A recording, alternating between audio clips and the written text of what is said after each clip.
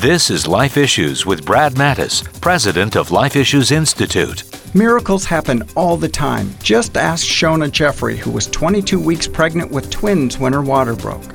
Doctors said they wouldn't even try to save the babies if born that day because they were too young. But God kept Dolly and Albert inside the womb for a couple more days, just long enough to give the doctors hope. The babies were born last November, both weighing a little more than a pound. Both required surgery but tackled each battle as it came. Albert went home in March and Dolly joined him and their parents in June. Another pair of twins was born at 23 weeks in Scotland. Doctors told the mom just 2 years earlier they wouldn't have been able to save them, but could now with advancements in technology.